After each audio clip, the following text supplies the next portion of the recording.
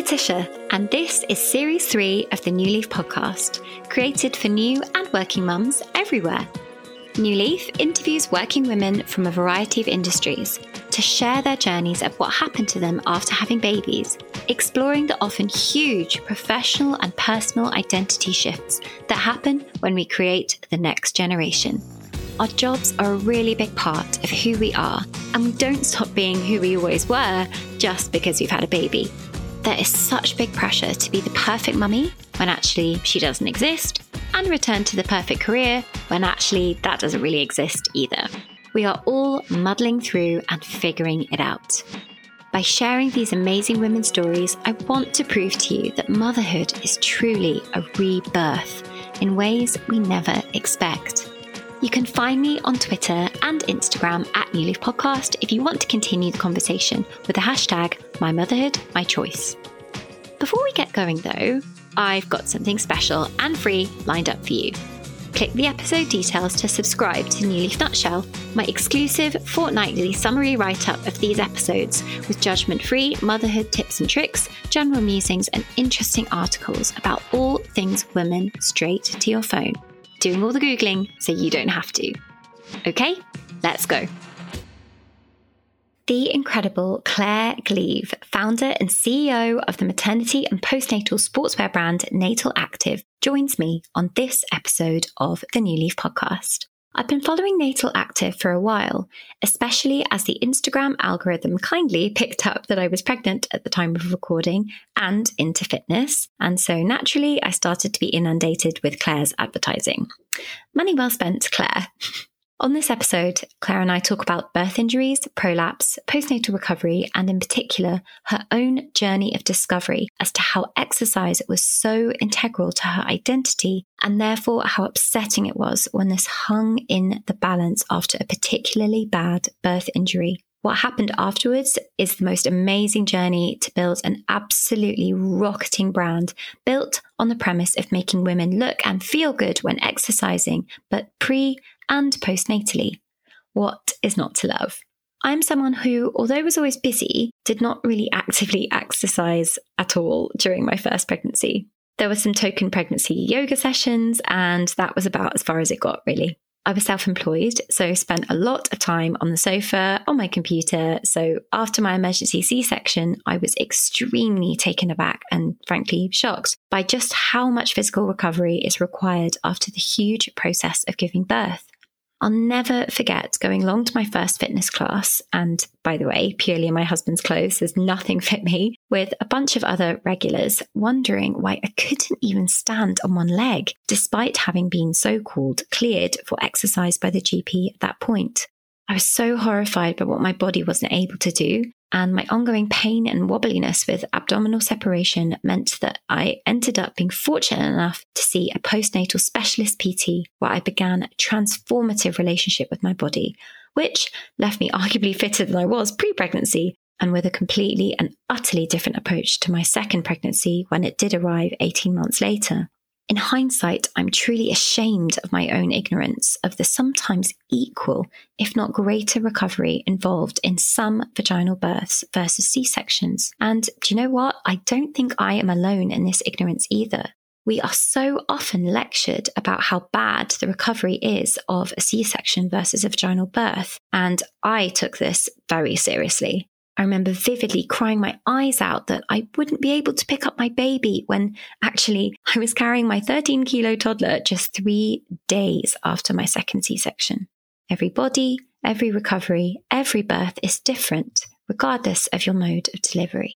Many previous guests, Jessica Hatcher-Moore in particular of last season, have started to talk about these injuries with vaginal births much more openly. And a wave of change is coming. But the realities of birth injuries and the effects that these can have on our psychological as well as physical well-being are kind of silent in the pregnancy space and only just beginning to be talked about now in the postnatal space. Claire's journey with prolapse and some of the really disappointing interactions that she had with healthcare professionals were a shock for me to listen to. But since researching more into this space, it is so clear that the voices behind postnatal support are getting louder. There is a mantra that is beginning to be chanted, which is that birth injuries are common, but not normal. And I couldn't agree more. Using incontinence as an example, your GP or healthcare system dismissing these to you as normal can actually be really upsetting. Common doesn't equal normal or acceptable. And by using that language, we're telling ourselves as a society that we don't have to do anything about it. Oh, you're struggling with incontinence? Normal after a vaginal birth. It wouldn't be so bad if we did have proper postnatal support, but we don't. You feel unheard and unsure of what you can do, if anything, about it. And our system in general provides very little or nothing. The French system has 10 pelvic floor rehabilitation sessions paid for by the state as standard after your birth, available to all women. In the US and the UK, this then means that you're at the complete mercy of, quote, how severe, unquote, your birth injury is, in which case you might still be waiting weeks or just be completely at the mercy of your own income instead. Postnatal private physio is expensive and therefore not necessarily accessible to everybody. I was painfully aware of how lucky I was to be able to afford a postnatal physio for my own abdominal problems, and it was undeniably A, simple, but also B, life-changing to fix with the right support. This shouldn't be a luxury, and basic healthcare is a human right. Claire makes this point brilliantly via her own experiences, but also shows us what you can do with enough grit, passion, and determination. Claire experienced plenty of adversity in her journey, but kept going and is clearly building a much-needed empire, which is exploding. I am obsessed with companies supporting women at the biggest change points in their lives, and honestly, Natal Active is doing just that. So much more to say on this, but for another time. If you want to engage in the conversation around birth injuries or postnatal exercise, follow me on Instagram at New Leaf Podcast. Introducing the impressive Claire Gleave.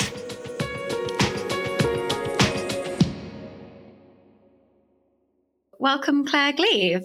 Hi, Leslie. Thanks for having me on your show. Oh, my show. I love that.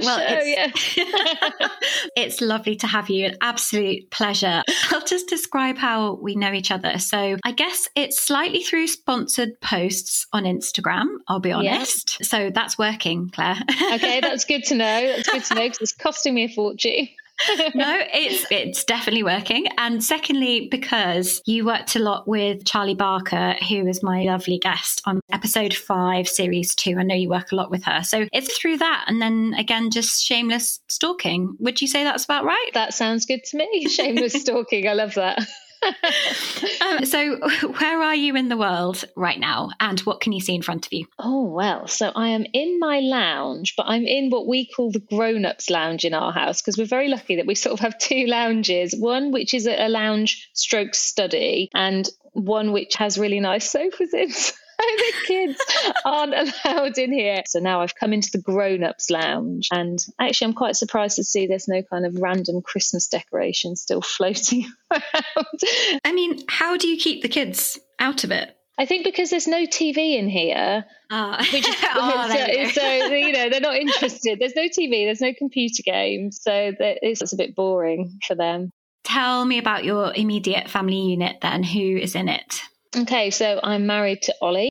We have been together for more years than I care to count. We met in our late teens, so we've been together forever. But we didn't get married until we were 30, so we've been married coming up for 12 years now. So I was just under 30 when we got married. So we'd been together about 13 years before we had children. So we have 3 boys. They are 10, 8, I have to keep reminding myself, and nearly 6. So I'm sort of out of that baby phase now. And it's really been, I'd say, the last 2 years that you really feel that suddenly like my 30s were just a minefield of nappies and sleepless nights and everything that you are now going through with your little one and with your new baby. I feel what you are going through because that was me for however long that went on for, 6-7 years. And now we're at this lovely stage where you can do stuff with them and you don't need to worry about routines. And if you let them have a bit of a late night, it's not the end of the world. If you go out and you haven't got the right kind of food with you, you can buy them a bag of crisps at the shop. It's just like everything is just easier. So it's a really nice stage that we're at, because we're also at that stage where they still want to hang out with us. So,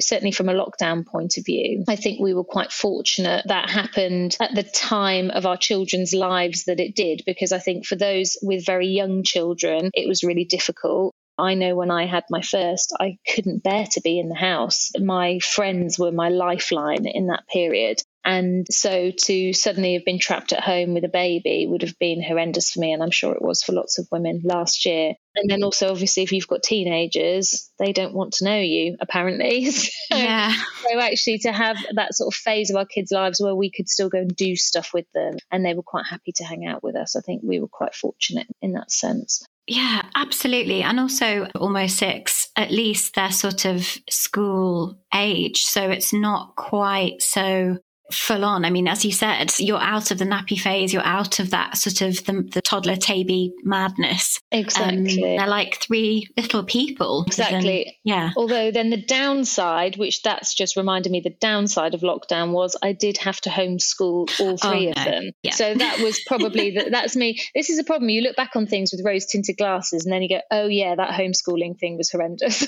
I never want to do that again. So yeah, that was the downside of the ages that they were at, is that you did have to follow this routine of all of them trying to learn something and generally not being very amenable to the idea. I had the CEO of Cheeky Wipes on right back at the beginning of series 2, and she had 4 kids and she just said she just didn't even bother. She was like, do you know what? I'm just not even bothering. I've got 4 kids. I'm running my own company. This is just not happening. It was horrendous. So I live to tell the tale. Just about. Yeah, but I guess that's the thing, though, that every age and stage, lockdown or no lockdown, has its advantages and its disadvantages, I suppose. Yeah. There's no kind of perfect time for anything. No, there most certainly isn't.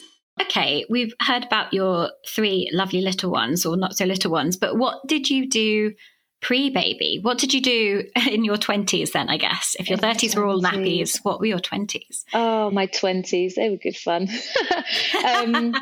I worked in PR and marketing. So I left university. I studied journalism at university and then went into PR for a financial services PR agency in my first job in London, and then took a job with Coutts Bank, who I don't know if you've ever heard of them. It's a private bank, isn't it? Yeah, is that right? Yes, and it's sort of quite famous for being the Queen's Bank. So, there we go. But it was sort of this weird kind of institution that had this sort of real fusty kind of history and yet this really sort of cool modern side to it as well that lots of people didn't know about. So it was a really interesting place to work. So I started on the PR team there and then moved later into marketing role. And I loved it. I was there for probably 10 years actually in total. And it was a great place for career progression. RBS owned Coutts and I worked there before RBS got into a lot of trouble.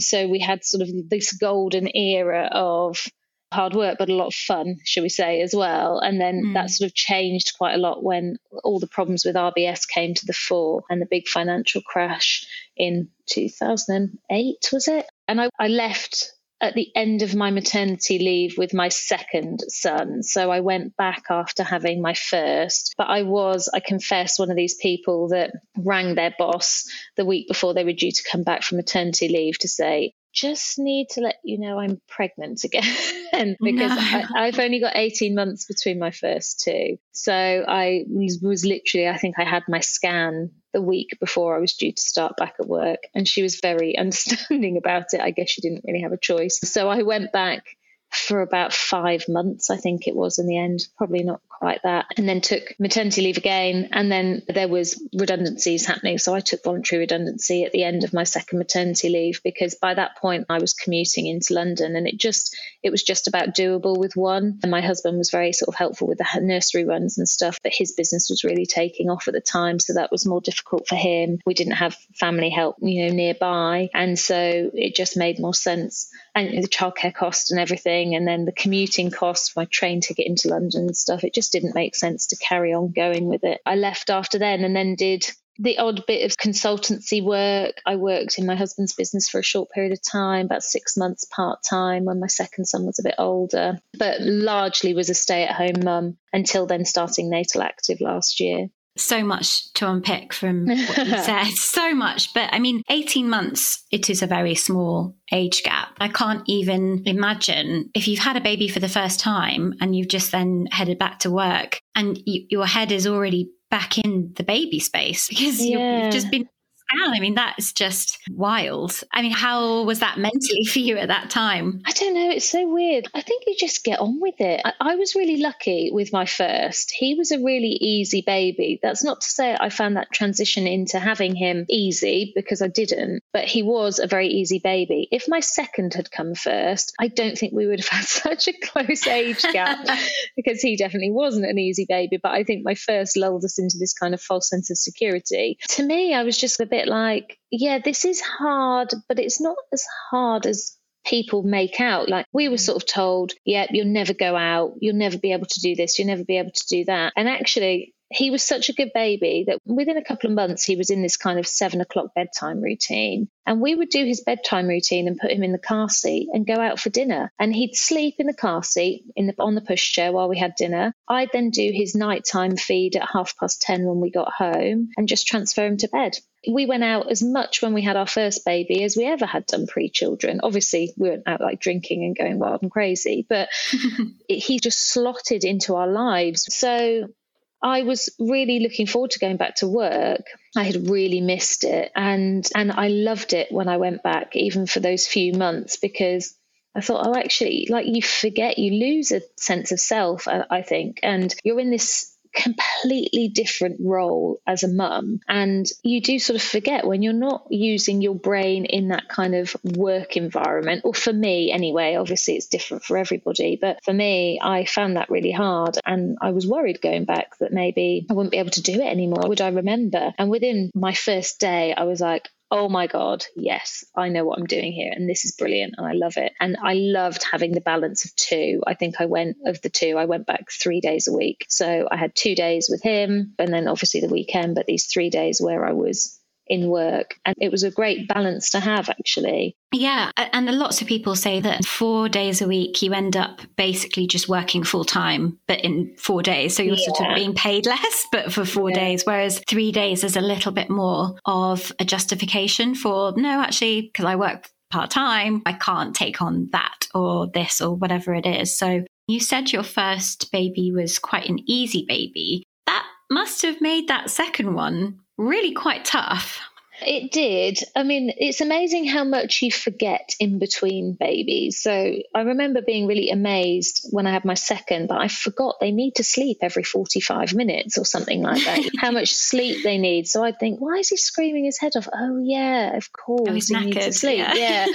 So that sort of stuff. And the fact that with my eldest, I would just feed him and put him back down, he'd sleep. Whereas Cameron, my middle one, he'd be like burping him, walking around, settling him down, shush pat, all that stuff that you do. So I think your brain has a way of not reminding you how hard it was at the time because you'd never do it again. And I suppose now I look back and I remember that by the time he was 1, I had them both in this absolutely hot routine where they would both sleep 2 hours at lunchtime and I'd get this break and they'd both be down dead on 7 o'clock, ready to bedtime, done. And we would have our evening and maybe, yes, we'd get woken up if there was teething or illness or whatever, but generally they both slept really well. So that's the bit I remember. And I always think one day when I'm a mother-in-law and have hopefully maybe some grandchildren of my own, I'm going to remind myself that I've said this because certainly my mum, she always tells me about how easy things were and this is what we did in my day. But of course, you don't remember how tough it was. So it must have been tough, but I think I've switched off to a lot of it now. Yeah. And actually, I think you've raised a really good and important point because I don't want to land my mum or my mother-in-law for that matter in it, but I think sometimes there is a certain amount of tactical forgetfulness. Definitely. As in tactical by nature, as in nature does a really good job of just being like, oh, wasn't it all so wonderful? But obviously, up until Natal Active, which we'll talk about, you said how much you'd enjoyed the stimulation of being back at work. So what happened in the interim between 2 and 3 that made you think, oh, okay, actually, I just need to stop this? Yeah, it was more that the logistics and the cost of going back to work and having 2 in nursery made it not really worthwhile. Also, actually, my husband then sold his first business, which gave us an opportunity as a family to go and do some traveling. So by which point I was pregnant with number 3. And we went off and took our 2 and 3-year-old off to New Zealand and to Fiji and to Thailand. And we did this sort of 2-month little mini world tour with our kids in tow before we then moved to the Cotswolds, because it was closer to my mum and closer to Ollie's parents. And so to my mind, I sort of thought, I'm just going to now just get on with it and have my baby and move house and get settled, because that takes time and it is always even more difficult with kids in tow. So I did that, and then sort of felt, because he's very young, he's an end of August baby, he was going to be starting school anyway just after his 4th birthday. So I just felt that, right, I'm going to now stay at home, and then when he goes to school, that was then my time to think, what am I going to do? So that last year or so, 18 months before he started school, that was very much me trying to decide what I was going to do. And actually, I had the idea for this business really back in the days when I had my first son. But the idea of starting my own business was quite daunting. And to me, my comfort zone, my safety zone was to go back into the corporate world. And I started looking for corporate jobs initially. And the problem that I then found was, when you've had at that point, I think I'd had maybe 4 years out of proper full-time employment. And I thought it was just a bit of a myth, but the reality is that people aren't interested. So I obviously was a bit more limited coming from a financial services background in terms of what was local to me here in this new area, being in the Cotswolds. But there were opportunities, and there were 2 examples of, there was one job I went for that required some very specific specialisms that I had run at Coutts. I mean, I had a reasonably senior job at Coutts. I would be amazed if they found anyone that had experience that matched the same way that I do. I mean, obviously it's not impossible, but just because of where we're based. Yeah. And I sent off my CV and I didn't even hear back. And I was gutted. And I thought, oh my gosh, like, really, is that because I've been out? Maybe they've got someone internal for the job. They're just advertising it because they feel like they need to. And then I went to talk to another wealth management company who I won't name on here, but are reasonably local to me. And I basically contacted them and said, this is my experience and I think I can sort of help, and I'm looking for some part-time consultancy work rather than a full-time job. And to cut a very long story short, they basically told me I had a job. This is what they were going to get me to do. I was really excited. It was going to be sort of 3 days a week. I was starting to put the bones of the idea of Natal Active together, but thought, actually, that allows me to earn some money rather than just emptying out my ISA to fund all of this. I feel like I've got some money coming in at the same time. And they said, yeah, we're going to get the contract over to you next week. And then I never heard from them again. And I sort of followed it up and I just got completely ghosted. And I was devastated because I thought, like, why? What's happened here? This was a job that I was perfect for. I had just the right experience. For me, it was in my comfort zone. And I'd been told this job was happening and we talked about rates and the contract was coming. And then not even so much as actually our setup has changed and we can't take you on. There was no explanation, nothing. And at the time I was really devastated. And then I just said to my husband, you know what? I know I want to do Natal Active. My plan was to do it on the side of this job anyway, just to get it started. I'm just going to focus on this because I want something that fits around my family and I want something that's for me. And if it takes me a long time to earn the kind of money I'd earn consulting, then fine. But I'd rather do it for myself and feel like I've got to go and work for somebody else. And actually, then that's what I did. And actually, it's worked out quite well. So maybe that was the push I needed. Well. I think the universe works in some really mysterious ways sometimes, but I'm slightly speechless and appalled on your behalf that they just didn't even bother. I mean, do you have any theories? I don't know. Maybe the guy that was dealing with me got sacked for something. I don't know. I mean, it's a complete guess. Because, and I no doubt you called them. Yeah, emailed, and I'd been into the offices. I'd been oh my God, people. I'd met their whole senior leadership team to talk about my experience and what I'd been doing at Coutts, which was all the stuff that they were looking to go into. So weird. Ironically, predominantly it was stuff around entrepreneurs. So I had run all the marketing for entrepreneurs at Coutts. So it was an area that I was so interested in and passionate about. And obviously my husband's an entrepreneur as well. And I had all this experience that I could go and take into this new business. Yeah. So I thought it was perfect, but maybe, I don't know, who knows? Maybe you start to overanalyze everything. Maybe I said something, but then I think that they told me they were giving me the contracts. It was really weird. And because they'd messed me around a bit prior to that over something else, I just thought, you know what? I don't want to work for them anyway. So I'm going to go work for myself. And then one day, maybe I'll have made enough money to go and have my own private bank account, and I won't go and bank with them. But that scene in Pretty Woman where she goes back in with all the shopping bags. Big mistake. Yeah, that'll be me one day. There you go, the driving force behind Natal Active, just to get my own back. I love it. But sometimes you just got to listen. When the universe is giving you a sign, just acknowledge it. And go with it. And it sounds like you absolutely did that. And how amazing. We wouldn't even be having this conversation had that not happened. So absolutely crazy. Okay, so we're going to get on to Natal Active a bit, but you said that you'd had this idea knocking around since the birth of your first baby. So we can't avoid the topic of birth. How were your births? Plural, 3 boys. Yeah. Yes, I was listening actually to your interview with Charlie from Bumps and Burpees the other day, and I think we had a very similar experience first time round, an epidural that resulted in a forceps delivery. And I thought it was really interesting actually what Charlie was saying about how people feeling that the birth must have been really traumatic, because I didn't find my birth traumatic, but I think I was wildly unprepared. So I did NCT, and I don't think NCT, well, certainly then, it's 10 years ago, so of course it might be different now, but it didn't prepare you for the realities of giving birth at all. I'm not going to say anything. Yeah. I'm just going to remain silent. Okay, I'll take that as it is. Yeah. But yes, it certainly didn't prepare you at all. And so I had a TENS machine, but I hadn't figured out how to put it on or anything. Just thought, I'll do that when stuff will start. And then, of course, that kind of quickly got chucked away when I couldn't figure it out. Didn't realise that actually it was better to have it on right from the beginning of contractions and all that sort of stuff, like those sorts of details. Yeah, and they matter. They really matter. They do matter. Yeah. And there was a little bit about breathing techniques, but really not in any great detail. So when I went into labour and it started getting really quite painful, and I started being really sick, which no one had told me could happen. So that completely threw me. In fact, I'd gone into it. So I'm a marathon runner, and I've run, I don't know, something like 12 or 13 marathons now. I've lost Seriously? track. Yeah, a lot. Yeah. It's amazing. I know, so really blasé, but it's just something I've done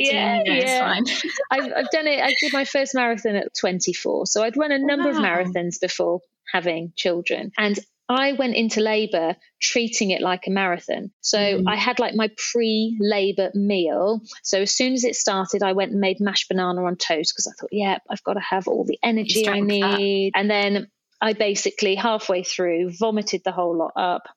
And I would say I hit the wall and just went, give me an epidural. I can't take it anymore. And because I just was completely unprepared for how much it would hurt and how to mentally get myself through that. So that was what it was. And he was born by forceps, and my recovery was reasonably straightforward, and I didn't know any different. So I had nothing to compare it to. Social media was nowhere near like it is now in terms of the information and stuff out there. So I'd go on the baby centre chat forums and stuff at the time, but that was really like the sum of this kind of information that you could get from other people. Then when I had my second baby, we actually call him Cannonball, because we always say he came out the way he lives his life. He is like the Tasmanian devil, full of energy. That was such a quick birth. I mean, I think he was born within half an hour of me making it to hospital. Oh, my God. I mean, it was literally 3 hours from start to finish. And my husband was driving me to the hospital, and he was like, I thought you told me there was 5 minutes between your contractions. That's way less than 5 minutes. I was like, I know, just get me there. So I got to the hospital that time, and was like, I just want an epidural. And they said, sorry, you're actually already 8 centimeters dilated, so it's too late.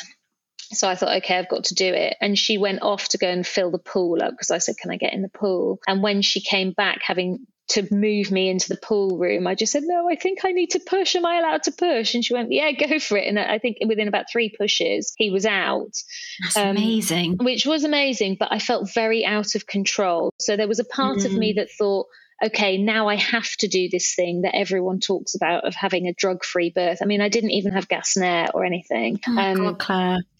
No one offered it to me, and I didn't think to ask for it. So it wasn't I couldn't have had Gasner. It just was all so fast. So there was a part of me that was a bit glad, but then when I needed to push, I was sort of holding back. And then I thought, no, if I hold back, it's going to go on longer. So I just need to get it over and done with. But it was very fast and out of control. So when it then came to my 3rd labour, I wanted to be much more prepared. And I knew by that point I could do it without any interventions of drugs, but I wanted to do it in a way that felt more in control. So I tried hypnobirthing, and I am quite a cynical person generally in life.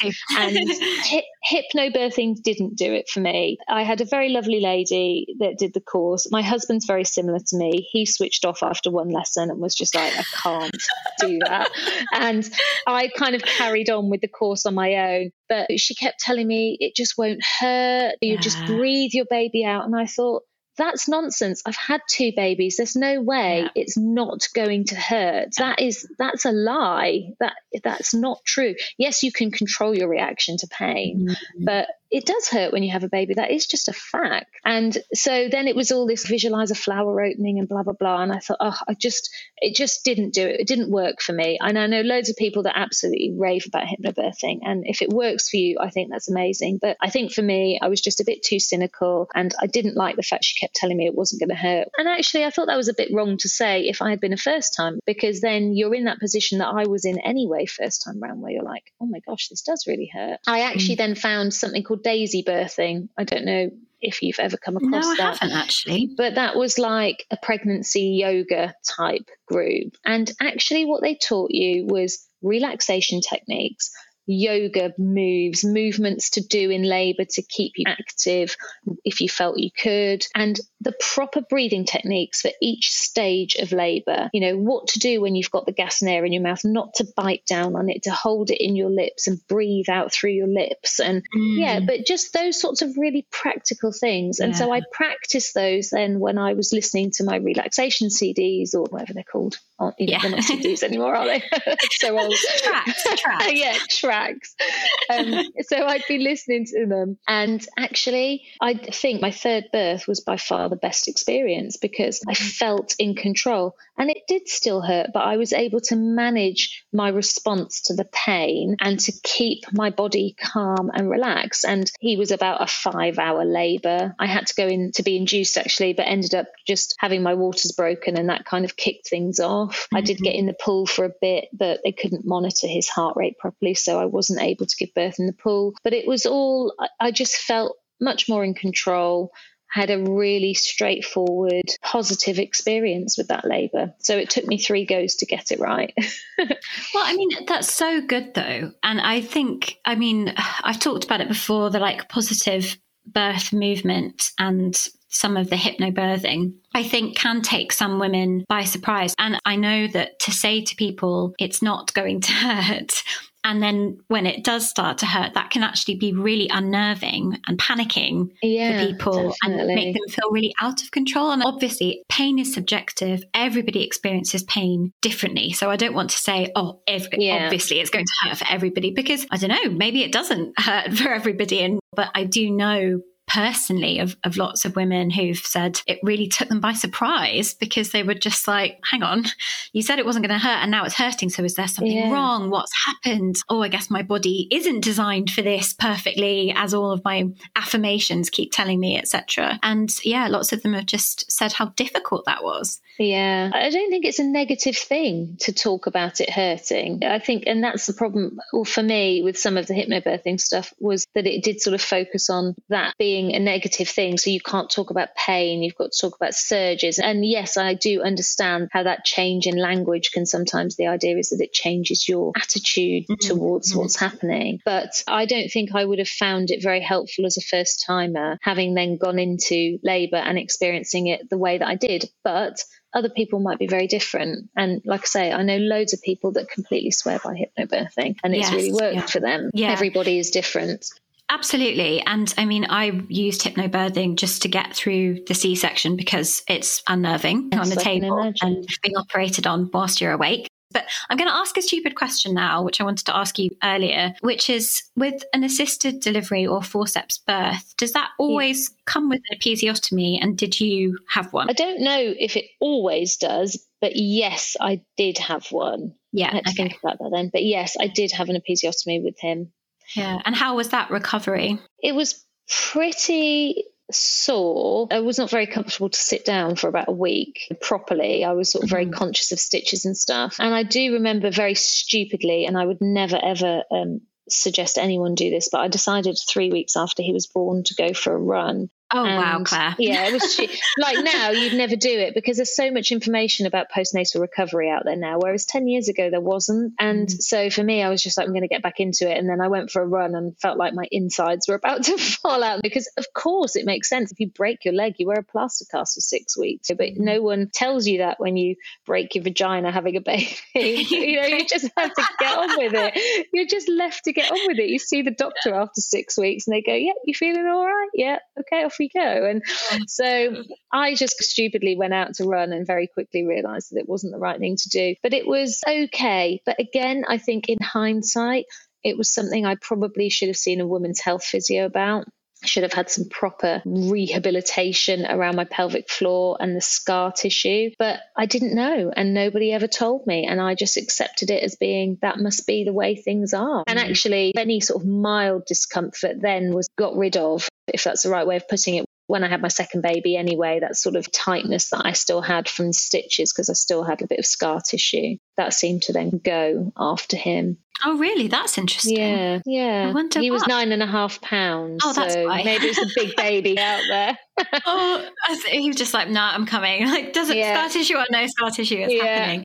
So you said you went for a run and it didn't really work. But 3 weeks into your postnatal period, what was it that made you think, I've got to get out there and go for a run? I think it was a combination of things. If I'm honest, there was definitely a motivation to lose baby weight. I don't feel any shame in saying that. I think there's a lot of people that feel like that. And I think there's a lot of people that don't say they feel like that because it's not really the done thing. That's not to say anyone should be focusing on losing their baby weight that early. But I know that in my heart of hearts, that's how I felt.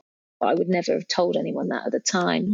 But genuinely, running has always been a really important part of my life. It's where I get headspace. It's where I feel physically fit and strong. Then when I had a baby and subsequent babies, that's then my time to just switch off. And so I was very determined after my first not to feel like I wasn't me anymore. I was really terrified of not being myself. And so I did things like going running far too early when I shouldn't have done, really, because there was a big part of me that was quite determined to prove I was still the same person that I always was. And actually, if I want to go for a run, that's what I'll do. And then also, obviously, to just get that little bit of time away from the baby just for half an hour of just fresh air just does you the world of good, whether you're running or walking or whatever. I always think being outside is just really important for mental health. So I think it was a combination of those different factors that kind of came together for me to think, I feel okay now, so I'm going to try it. And then I tried it and went, no, actually, I shouldn't be doing this. It's not time. And you have to be so careful. And I know that before we started recording, you said that you wanted to talk a little bit about prolapse as an experience as well. And for all the people who are listening who are New Leaf old hats, I guess, you'll have heard me talk about this with Jessica Hatcher-Moore, who's the brilliant author of her book After Birth. And she talks a lot about, basically prolapse and how it's just not talked about enough and it just needs a lot more attention. Yeah, I mean, I only discovered my prolapse after my third baby. And I say that because I wonder now, In fact, I'm convinced now that some of that was damage that had been done from my first two. So a forceps delivery and a 9 pound 8 baby with my first two births. But because I never had any urinary incontinence, I just assumed that I was fine. And I was almost a bit proud of, I know I'm not wetting myself. I can still go on the trampoline. What's everybody talking about? It must be because I'm really fit and I do loads of running, and that must be why my pelvic floor is really strong. So then when I had my third baby, about a week later, I felt like a golf ball sized lump coming down. To be completely graphic about it. And I was completely horrified and thought, oh my God, what is this? And Googled it. Obviously, it's always the worst thing you can do is go on Google. But it transpired I had a prolapse, and so I made an appointment as late as my 6-week check, actually. But I sort of spoke to my GP and they referred me. The surgery had a gynecologist as part of the team, so referred me to go and see her. And I must have seen her at around the 6-week point, by which point I'd done loads of research into prolapse and running, and it was awful. I hardly told anyone about it. It took me a week to even tell my husband about it. I was so embarrassed. Really?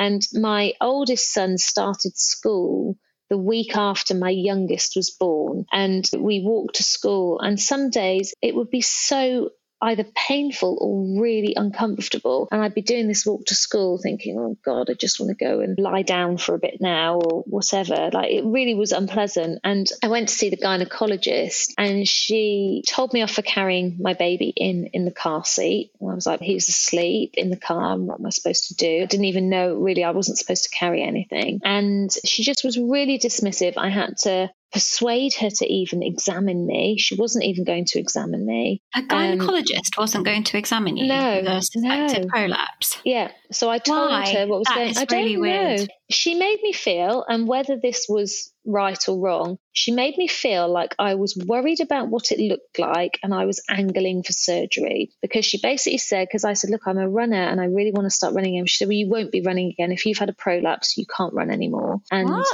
Yeah, so she said, it's very early days. We wouldn't even consider you for surgery until you're a year postpartum. I said, but I don't want surgery. I've done all this research on Google, and this mesh scandal that's only actually recently really hit the press, it was already a big thing 5 years ago. There were enough people talking about it 5 years ago that made me realize what I didn't want to have was surgery. But what I wanted was for someone to tell me how to fix it. So, she just said, you've got to go and do your Kegels and come back in a year's time. I just felt distraught because you're telling me I can't run anymore, and that's such a huge part of my life. You've really made me feel like a bit of a silly little girl. And I don't know, it was just a really lonely experience because I was embarrassed enough about the whole thing and still didn't have any urinary incontinence. So this is, I think, one of the things I always try and get across. It's not just about whether you're wetting yourself, that actually, because I'd always been very hit and miss with Kegels, as I'd found out since having my prolapse, running is one of the worst things for your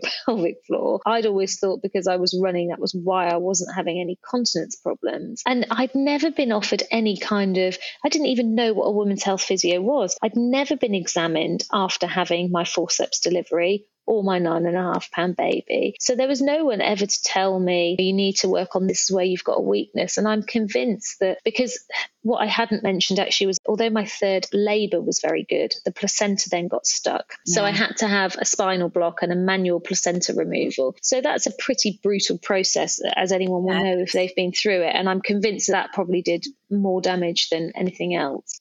So it was really awful. And it was only really then of me being so determined to find a way to fix myself that I then found a women's health physio who was amazing and examined me and was able to tell me exactly where my weaknesses were and what I needed to try and focus on. And she did a program. And then I found an holistic core restore program, of which there are trainers all across the UK. And I did a pelvic floor 6-week rehabilitation program. And this was all probably 6 months now postnatal.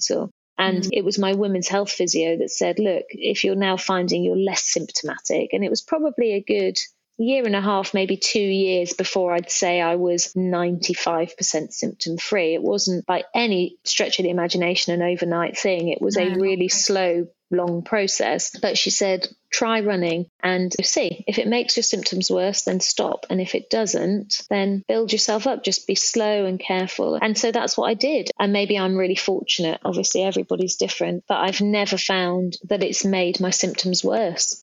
And so from that day, I slowly built back up. I had a goal to hit 10 miles by Christmas, because I think I must have started in the summer. And then I had a marathon place that I had deferred. So I said, I'm going to go and try and run a marathon. And I'm just going to take it every day as it comes. If I get more symptomatic, then I know I have to pull it back. And I went and I ran the marathon that year. And so he was about 18 months old by then. And I got the best time I'd ever got in any of my marathons in my 20s pre-children. So I got a PB and I went on to run an ultra marathon the year after. Oh my God. Yeah, that's the one and only one I've done. But I always think it's always been, then when I started this business, a really important part of it for me to sort of help give a voice to people who are in that situation, because it's a really lonely place to be. And I think the conversation is definitely changing, and the way it's talked about on social media, and I have worked with some really incredible physios to put the message across and give people a bit of hope and a bit of information, because I certainly didn't have that when it happened to me. And I think there's a lot that can be done, and there are a lot of people telling you what you can't do rather than what you can do when you're in that situation. Yeah, I mean, and my mind's just been going off like a rocket as you've been talking.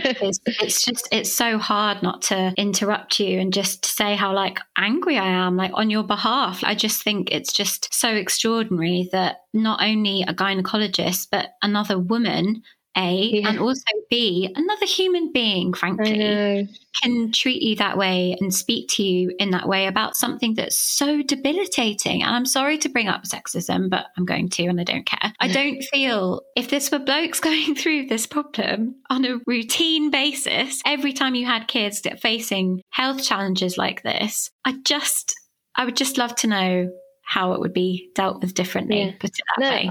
I totally agree. I think it would be completely different. And you're right. I feel more angry about it now than I did then, because I think then I was just in this fog of a mum of 3 little kids. There's only 4 years, just over 4 years between the 3 boys. So I was in this haze of new baby and my oldest starting school and nursery runs with my middle one and everything that comes with it. And then this whole emotional upheaval and this whole emotional feelings about what was happening to me that I didn't really, it wasn't until later when it's almost like more when I've started talking about it through the business over the last year, that I do feel more angry about it for exactly the reasons you described. She was a gynecologist. She had a number, I think 4 children of her own and another woman. And and I just thought, gosh, you made me feel like crap. And it's something that's really stayed with me. But it is what it is, and I just have to move on from that now. But I know that I can play my part. And in fact, recently I did get a message on Instagram from someone to say she's started running again, recovering from her prolapse, but it's going really well. And thank you for sharing your story, because it really gave me hope. And I thought, gosh, that's amazing. That's what it's all about. Yeah, an absolutely amazing feeling. And which brings us on to Natal Active, because you said that you had this idea after your first. So what was it that kind of started it all off in the first place? Because maternity sportswear, not exactly a mainstream item. No, that's true. But I think it was because I have been someone that has always exercised, or certainly since my sort of early 20s, particularly running. So I ran through all my pregnancies. I ran to about 34 weeks with the first, about 28 with the second, because I had some sort of hip problem. And then I ran to 37 weeks with my last baby. And it just always drove me crazy that I didn't have comfortable gym gear to wear. And I would sort of end up wearing like my husband's t-shirts and stuff like that. And I'd buy leggings a size up that always fell down because they fitted over the bump. And it was just really frustrating. And I have always loved gym kit, even sort of before it became like the whole athleisure trend, because I just wore it a lot. And so I felt that there's got to be a need for something like this. here, because I hate working out when I'm looking like rubbish, wearing a massive oversized t-shirt and leggings that I'm pulling up all the time. So I had this idea when I had my first baby. And when I had him, I was breastfeeding, and I was also really frustrated about the lack of options of breastfeeding clothes, and really felt like there's got to be something that can be done better here, because like I bought a really lovely breastfeeding jumper and it was hand wash only. It was all that sort of stuff. I thought, oh God, I just want some really nice stuff to wear. So I started off initially designing a few items that I had in mind. And I got to the point of sending those designs off to manufacturers for sampling, and I didn't really have much of a clue of what I was doing. I mean, gosh, I'm by no means an artist at all, so my designs were really quite ropey. But then because I fell pregnant very quickly with my second and got into that, then I was back at work for that period of time, and then had him, and was then into this whole thing of having 2 babies, really. It just fell by the wayside, and I hadn't really ever taken it any further. And in fact, I hadn't realised how far down the line I'd gone until I came to start Natal Active and went back through all the stuff that I'd done. And I thought, oh my gosh, all these years I've wasted. I could have done this ages ago. But I then started focusing more again, so thinking more about the gym gear. And so when I had my third baby, I'd sort of had this idea for what are now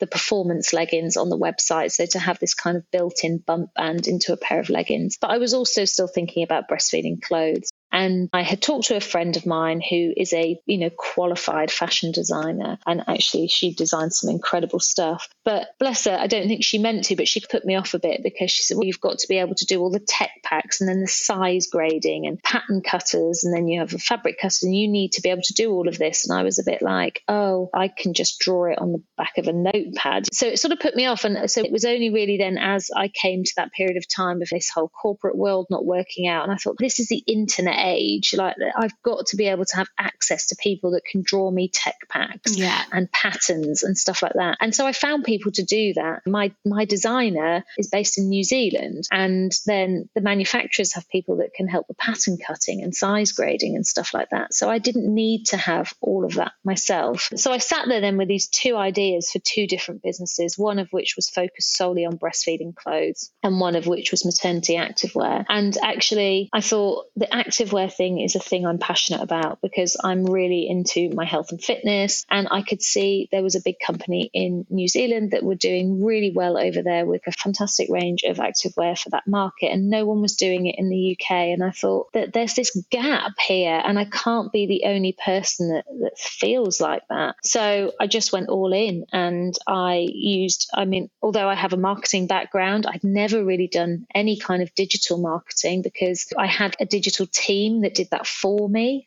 So I didn't have to do it myself, and social media wasn't really a very big thing at Coutts. So this was all very new. So I had to learn everything, like Instagram. I didn't even want to do Instagram when I started. I was like, no, I am not going onto Instagram and like posting about my life. And now I'm like on it all the time.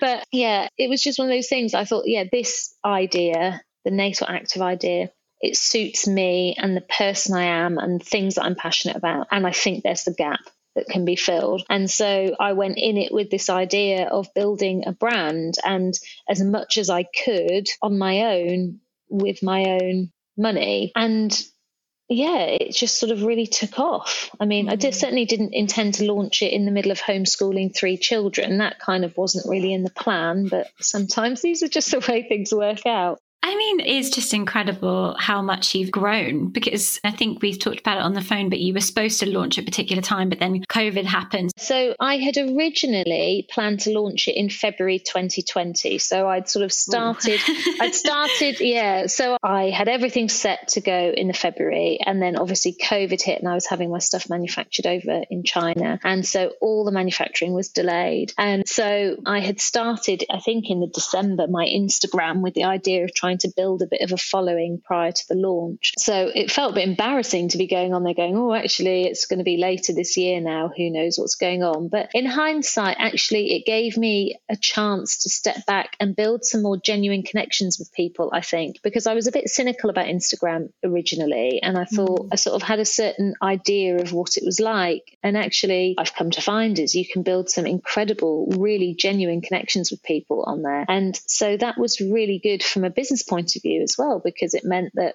by the time I finally launched in June, when my products finally arrived, I couldn't believe how quickly things sold.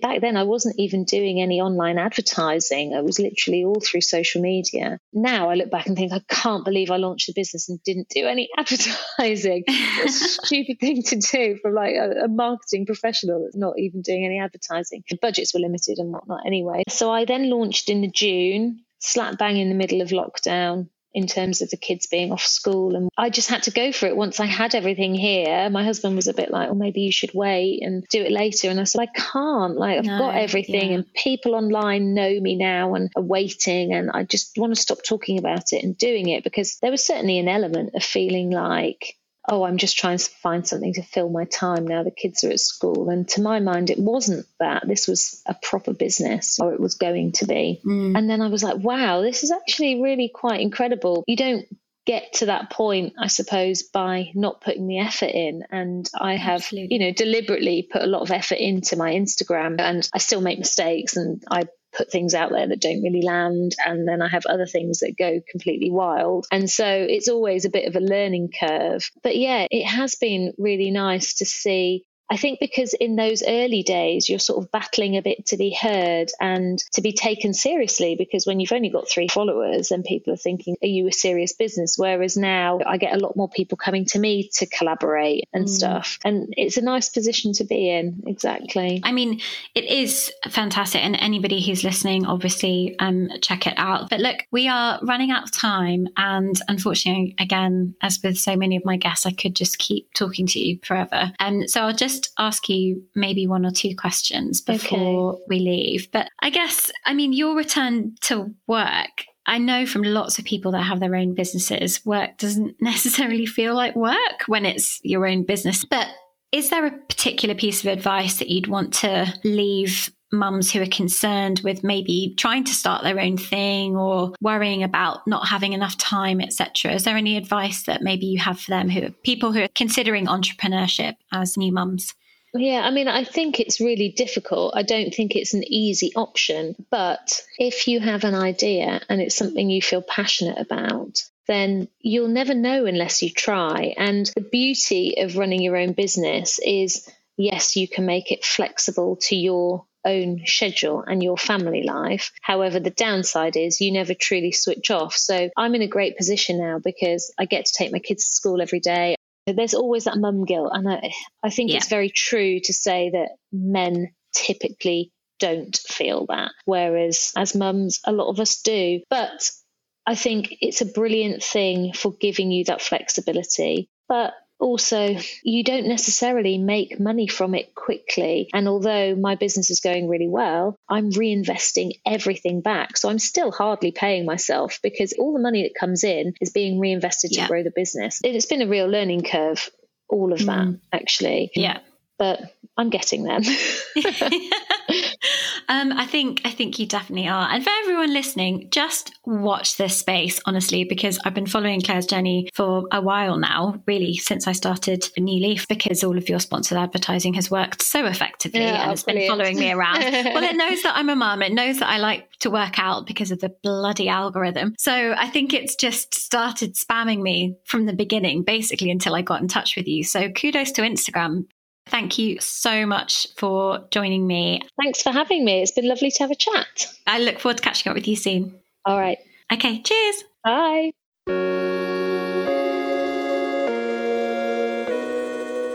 Well, you made it to the end. Enjoyed it? Let me know on Instagram or Twitter, or better yet, drop me a rating on iTunes. Have a lovely day, and if you are a parent, have an even better night. Bye, everybody.